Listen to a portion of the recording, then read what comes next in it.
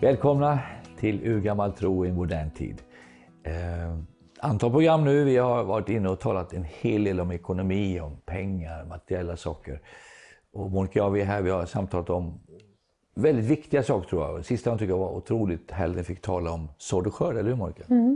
Absolut. Att sådd och skörd, att vi är förbund med Gud och Gud faktiskt i sitt förbund har sagt att allt jag har tillhör er.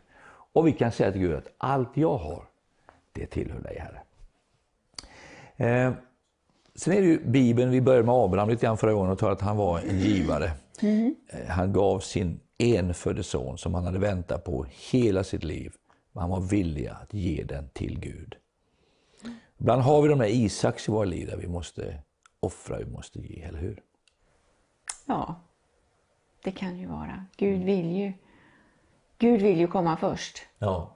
Och ibland så får vi frigöra oss från det som kanske Gud ser sitter lite för hårt fast. Så är det, så är det. En fråga då, vad tänker du mer? Vi har ju Abraham, sen har vi ju Isak då. Jag tycker att hans givande, eller han sådde så att han sådde, och redan samma år så hade han 30-falt, 60-falt och 100-falt igen. Alltså det finns någonting med sådden när man ger.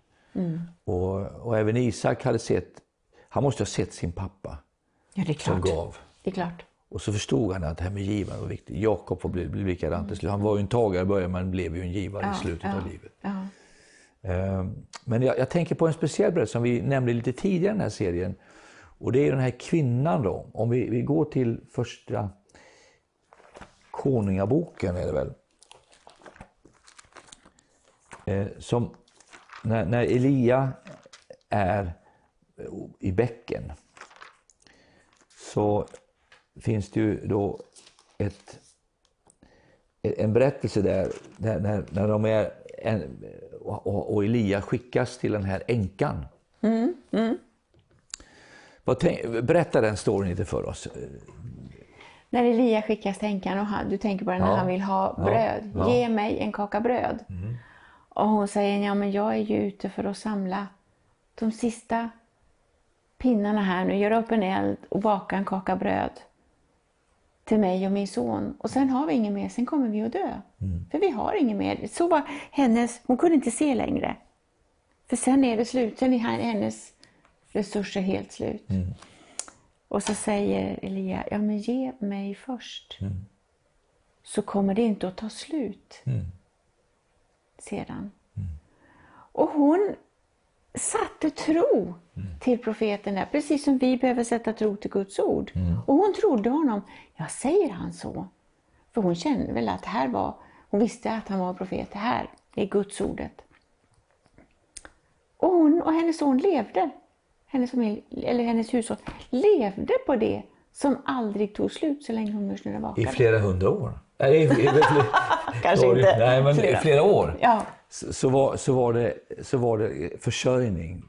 Ja. Och det var hungersnöd i landet. Ja, så länge hungersnöden fanns, så länge man inte kunde gå ut och skörda, så tog det ändå inte slut i tråget. Mjöl, alltid mjöl i morgon, alltid olja som flödade. Det där är under. Det där är under. Ja, det är mäktigt. Alltså, men hon satt ju tro till profetens ord. Ja. Till Guds ordet. Jag bara tänker tidningsrubriken skulle se ut idag. Ja. Predikant drog sista måltid från en änka. Ja. Vi kan ju läsa det, så vi får med oss det här. Första Konungaboken 17. Så vi gör det här. Så vi ser verkligen vad det står. Ja, ska du läsa Monica om vers? Vi kan läsa vers 10. Vi läser vers 10. Han bröt upp och gick till Sarfat. När han kom till stadsporten fick han där se en änka som samlade ved. Då ropade han till henne, hämta lite vatten åt mig i kärlet så att jag får dricka. Och nu väntar det här. Men har du tänkt på det? Det står lite längre upp här. Titta, det står så här, se jag har befallt en änka där att ge dig att äta. Så han visste ju om det, att även om inte hon har sista målet så har Gud befallt. Alltså Gud hade kommit tala. Så han var ju inte oförskämd heller, utan han hade ett ord från Gud. Ja. Och jag menar, Gud hjälpte ju både honom och änkan. För det är inte säkert att änkan hade fått mat hungersnöden ut. Nej. Gud letade efter sätt att välsigna henne. Hämta lite vatten åt mig i kärlet så att jag får dricka. När hon gick för att hämta det ropade han efter henne. Ta också med en bit bröd åt mig. Men hon svarade, så sant Herren, din Gud, lever. Jag har inte en kaka bröd, utan bara en näve mjölk i krukan och lite olja i kannan. Jag håller just på att samla ihop ett par vedpinnar och ska nu gå hem och laga till det åt mig och min son. Vi ska äta det och sen dö. Då sa Elia till henne, men var inte rädd. Gå och gör som du har sagt. Men laga först till en kaka åt mig och bär ut den till mig.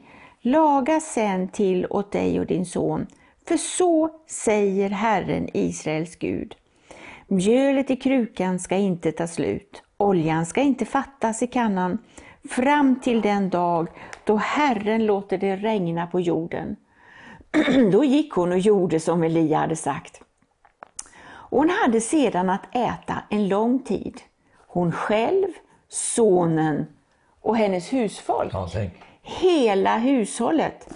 Mjölet i krukan tog inte slut. Oljan fattades inte i kannan. Enligt det ord som Herren hade talat genom Elia. Ja. Alltså det här är ju ett av de största man kan läsa om i Bibeln. Ja. Lika starkt som det här när fåglarna kommer mat till Elia. Ja.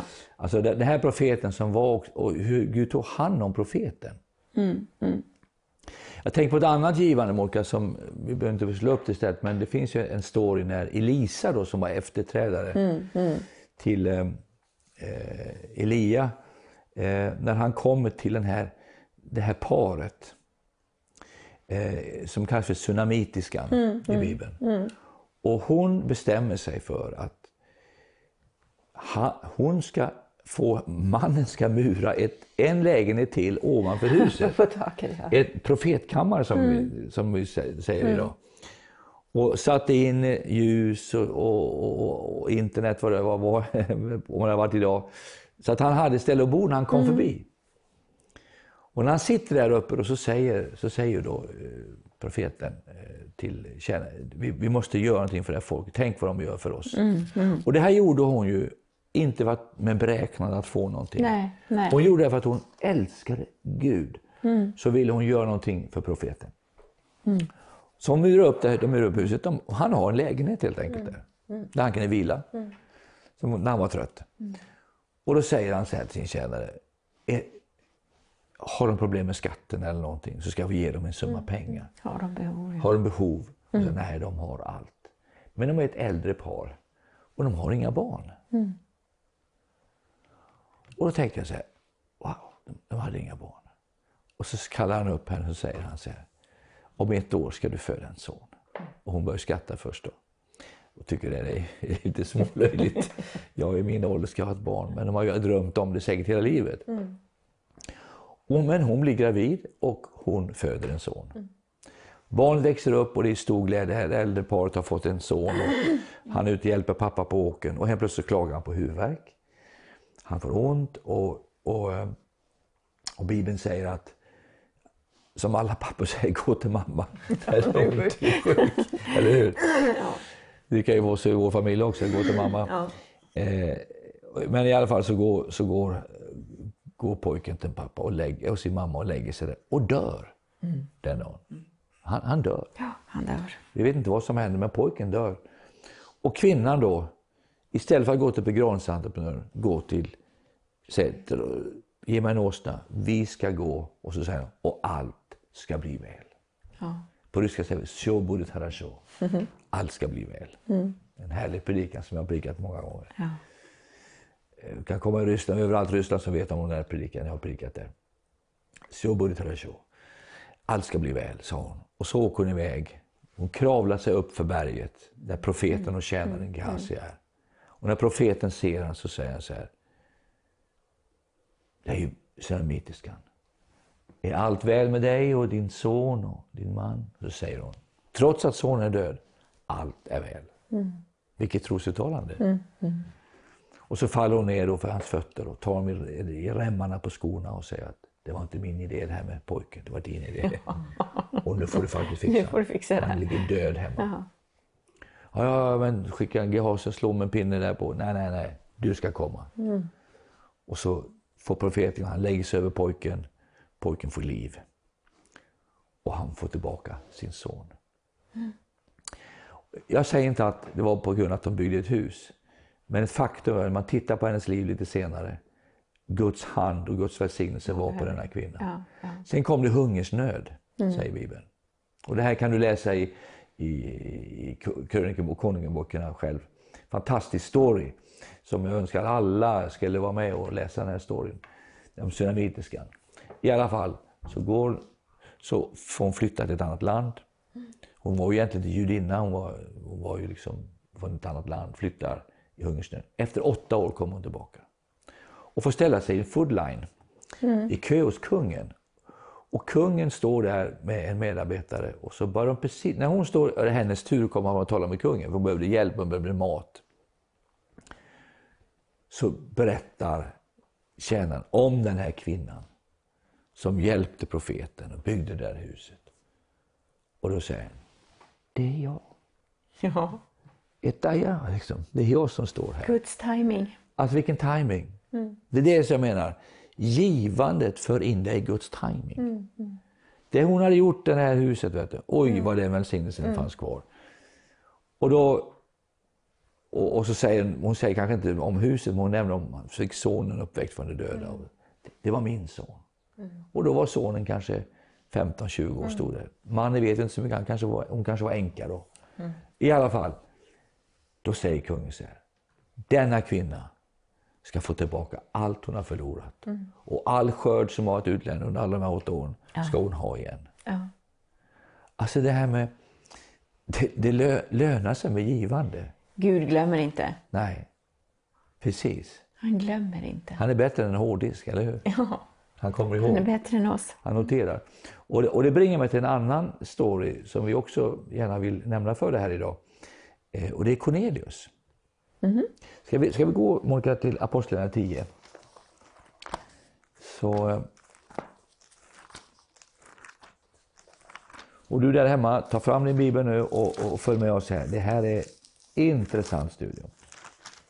Apostlagärningarna 10. Ska du läsa från vers 1, Monica? Hur långt? Till vers 2. I Caesarea bodde en man som hette Cornelius, en officer vid den italiska vaktavdelningen. Han var from och fruktade Gud, liksom alla i hans familj, och han gav generöst med gåvor till folket och bad alltid till Gud. Fortsätta. En dag runt 10:e timmen såg han tydligt i en syn hur en Guds ängel kom in till honom och sa Cornelius. Han stirrade förskräckt på ängeln och frågade, vad är det, Herre? Ängeln sa, dina böner och dina gåvor har stigit upp och blivit ihågkomna inför Gud. Sänd nu några män till Joppe och skicka efter en viss Simon som kallar Petrus. Han är gäst hos garvaren Simon som har ett hus vid havet. Ja, och så säger han så här, dina böner och dina gåvor har stigit upp inför Gud. Då tänker jag så här, Monica, han var inte ens kristen. Nej. Han bad till Gud, men han hade inte tagit emot Jesus. Han var from och fruktade Gud. Ja. Han var from, men han var inte en avgjord kristen. Nej. Ändå steg hans gåvor, inte bara bönerna, hans gåvor steg upp inför Gud. Ja, på engelska as a memorial. Som en åminnelse. Så Gud liksom kommer ihåg människor som ger. Gud noterar givandet. Och sen vet du hela storyn hur Gud leder honom till Petrus, till Joppe. Ja. Och där blev han en avgjord kristen. Så vårt givande påverkar vår framtid, kan man säga så? Det öppnar vägar till välsignelse. Just det. Det är en bra uttryck. Guds gåva, när vi ger till Gud, öppnar det vägar för oss till välsignelse. Kanaler för Gud att välsigna oss. Så här har du människor då i Bibeln som gav till Gud. Och jag tror också det här med givande är, jag tänker så här ibland, jag minns Gud talade till mig en gång och sa så här, när du behöver pengar, Carl Gustav, behöver du inte alltid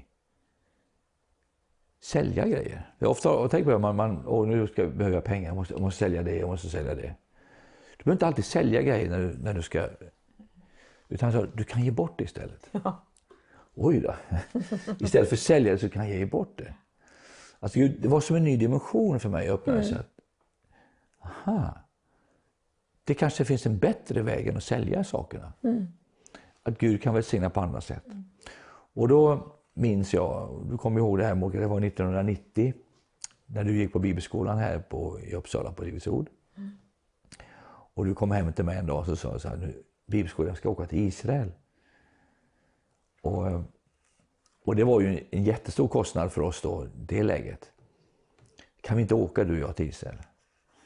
Och vi beslutade inför Gud med mycket vånda och stor nöd att vi åker till Israel. Därför att vi vill gärna det.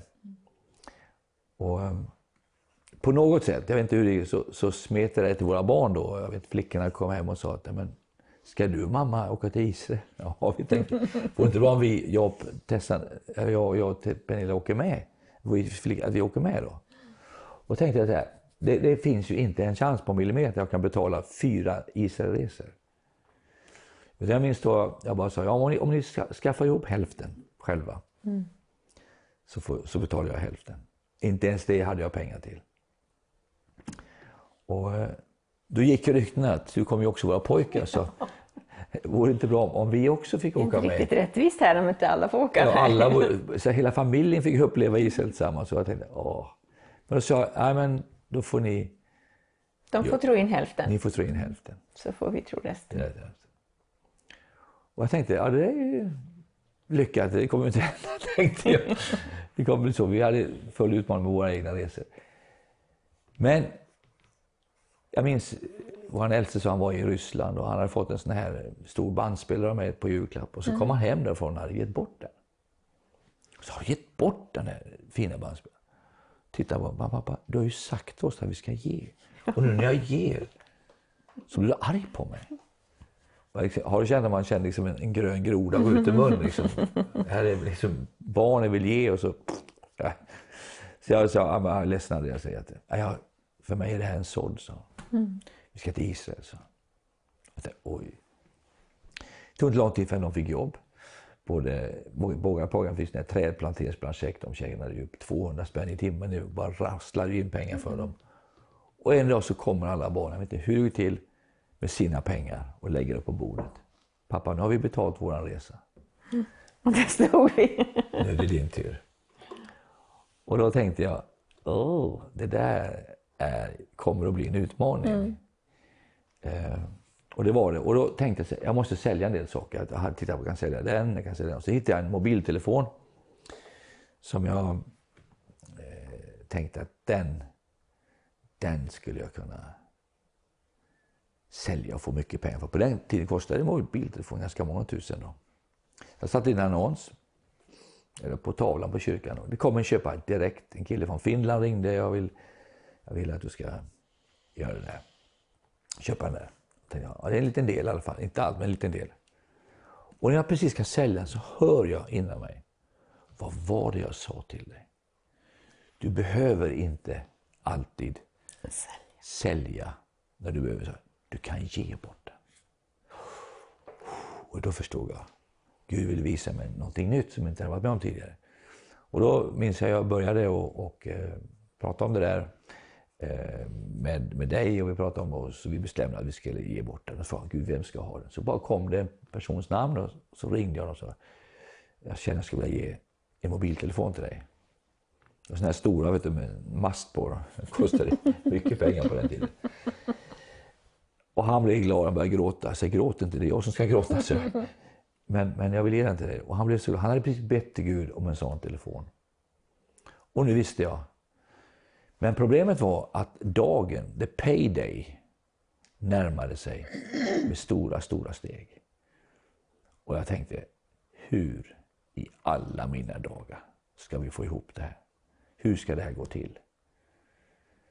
Och jag tänkte i all min nöd och all min förtvivlan där, att nu går inte det här. Och dagen kom och de andra sjöng We are going to Israel. Och det var liksom hela storyn där. Och mitt i det där då så är jag på en affär. Och affären kom en kille som jobbar i affären där och sa här har du. Så sträckte mig ett litet papper. Och tänkte det var ett bönämne så jag ska ta hand om det sen. Så åkte jag hem. Så sa min son Daniel var med mig bild. Pappa, ska du titta vad det var för någonting? Ja, det är ett bönämne jag ska ta när jag kommer hem. Så. Nej, vi tittar nu så. Och så öppnar vi. Och det var en check på alla de pengar som vi behövde för att åka till Israel. Så den kvällen då sjöng vi alla We are going to Israel. Ja, det glädde oss familjen Severin. Ja, det var det glädje oss familjen Severin. Och vi åkte alla 6 till Israel det året. Och många gånger har jag tänkt på detta. Ibland så är vi där vi behöver pengar. Vi har inte alla de där resurserna som vi vill. Och faktiskt en bästa väg det är ju faktiskt att börja så. Att börja ge. Kanske inte alltid med pengar men med tid, omsorg. Och sträcka sig utanför sig själv. Du har ju alltid pratat om det här med att bekänna Guds ord. Hur kan man bekänna en sån här sak inför Gud? Att man är en givare. Kan man börja tala ut det liksom? Absolut. Nu ska vi se vad min lilla troshjälp tog vägen här. Ja, troshjälpen, den här kan vi rekommendera. Den har Monica och vi har den hemma. Inte troshjälpen. Hur man gör försoning till en verklighetsliv. Det är bara bibelord. Härliga löften i Bibeln. Som du kan tala ut och bara veta att Guds ord är kraft i Guds ord. Men just på det här området, Monica, vad tänker du där då? Ja, här är ju en liten lathundhjälp för mig då. Och här finns det en överskrift för ekonomiska och materiella behov. Och då har jag tagit de här bibelställena. Kristus till exempel. Kristus har friköpt mig från lagens förbannelse, fattigdom, sjukdom och död. Vad står det? Galaterbrevet 3:13, 5 Mosebok 28. Då har de tagit ihop dem där. Istället för fattigdom har han gett mig överflöd. Istället för sjukdom har han gett mig hälsa. Andra Korinthierbrevet 8:9. Det här finns så många bibelord. Det står så här, jag har min lust i Herren och han ger mig med mitt hjärta begär. Psalm 37:4. Du kan göra din egen troshjälp. Ta din bibel och när du läser igenom, ta de bibelställena som talar om i Kristus. För i Kristus, det är du om du har gjort Kristus till din Herre. Om du har tagit emot Jesus som din frälsare, då är du i Kristus. Men du vet, ibland så vet man inte riktigt vad förbundet innehåller och vad ditt avtal innehåller. Men om du läser Bibeln och står i Kristus, okej, här är en del av mitt avtal. I Kristus, oj, här är en del till. Då kommer du hitta alla de här bibelställena. Jag har givit ett gott mått, väl packat, skakat och överflödande ger man åt mig. Lukas 6:38. Då kan du göra de här bibelställena till din bekännelse. Och när bibelordet blir dina ord, då fungerar de. Jag tycker om det står här lite längre ner. Jag har gett tionde och Gud har öppnat himlens fönster över mig. Och utgjort över mig så riklig välsignelse att nästan inte har plats för dem. Jag har alltid allt vad jag behöver och jag ger i överflöd till varje gott ändamål. För Gud låter i överflödande mått all nåd komma mig till del. Jag har inte brist på något, för min Gud fyller alla mina behov med sin härliga rikedom i Kristus Jesus. Herren är min herde och ingenting ska fattas mig. Och då tänker jag så här, det här är ju levande kristendom.